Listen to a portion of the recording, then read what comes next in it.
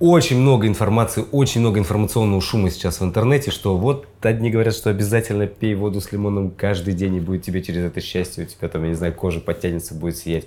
Другие говорят, ни в коем случае не пей воду с лимоном, потому что она тебе там навредит, там кислота и так далее, лимонная кислота. Давайте сейчас с научно-практической точки зрения разберемся, когда стоит пить воду с лимоном, а когда точно не стоит пить воду с лимоном. Вообще, откуда взялась вся эта история, вода с лимоном, лимон? В средние века в Англии моряков после таких вспышек цинги, когда выяснилось, что не хватает витамина С, витамин С – это главный фактор синтеза коллагена, то есть белка, который участвует в строительстве всего нашего с вами организма. Вот наша кожа состоит из коллагеновых эластических волокон, да? И цинга, что это такое? Это когда...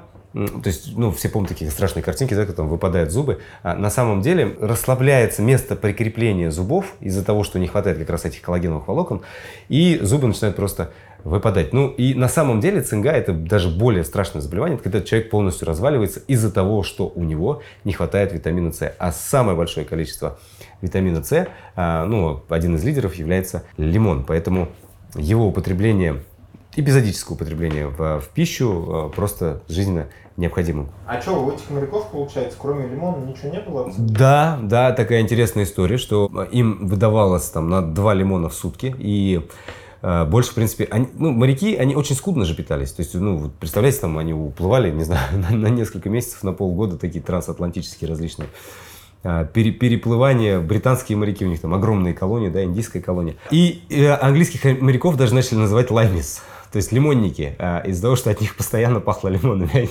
когда заходили в порт, от них просто несло лимонами, потому что они постоянно ели эти лимоны. Но благодаря этому они просто искоренили цингу, и больше такой проблемы у моряков не было. Возвращаясь к теме, витамин С – главный источник синтеза коллагена, да, главный фактор синтеза коллагена. Без витамина С нормально не будут работать ни связки, ни суставы, ни ЖКТ, ни зубы нормально не будут держаться, да, ничего не будет происходить. Поэтому, конечно же, необходимо употреблять ежедневно в пищу. Он содержится, конечно же, не только в лимоне, да, он содержится в любых цитрусовых, он содержится в шиповнике, он содержится в квашеной капусте, просто его дофига и больше, как говорится. Но есть несколько «но», когда вам вода с лимоном точно не то, что пойдет в пользу, да, а точно будет во вред. Первое. Прием жидкости с лимоном натощак может обострить хронические заболевания желудочно-кишечного тракта, в первую очередь гастриты, язвы желудка, 12-перстной кишки. Поэтому, когда вы выпиваете воду с лимоном, если вы чувствуете хоть малейший дискомфорт после употребления воды с лимоном, то срочно остановитесь и идите обследоваться. У вас наверняка есть какие-то проблемы с желудком или с кишечником. Второе. Лимонная кислота при ежедневном употреблении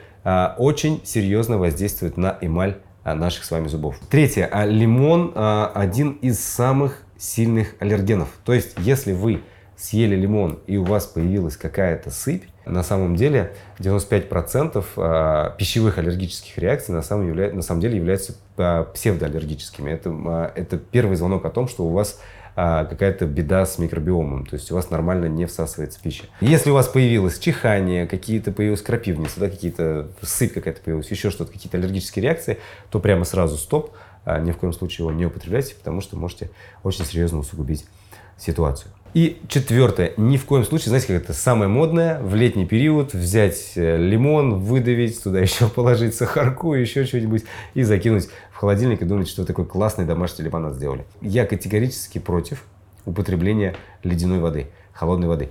Если у вас все-таки такая ситуация, когда вы пьете холодную воду, пожалуйста, сначала подержите ее достаточно долго во рту. Как говорится, воду нужно жевать, да?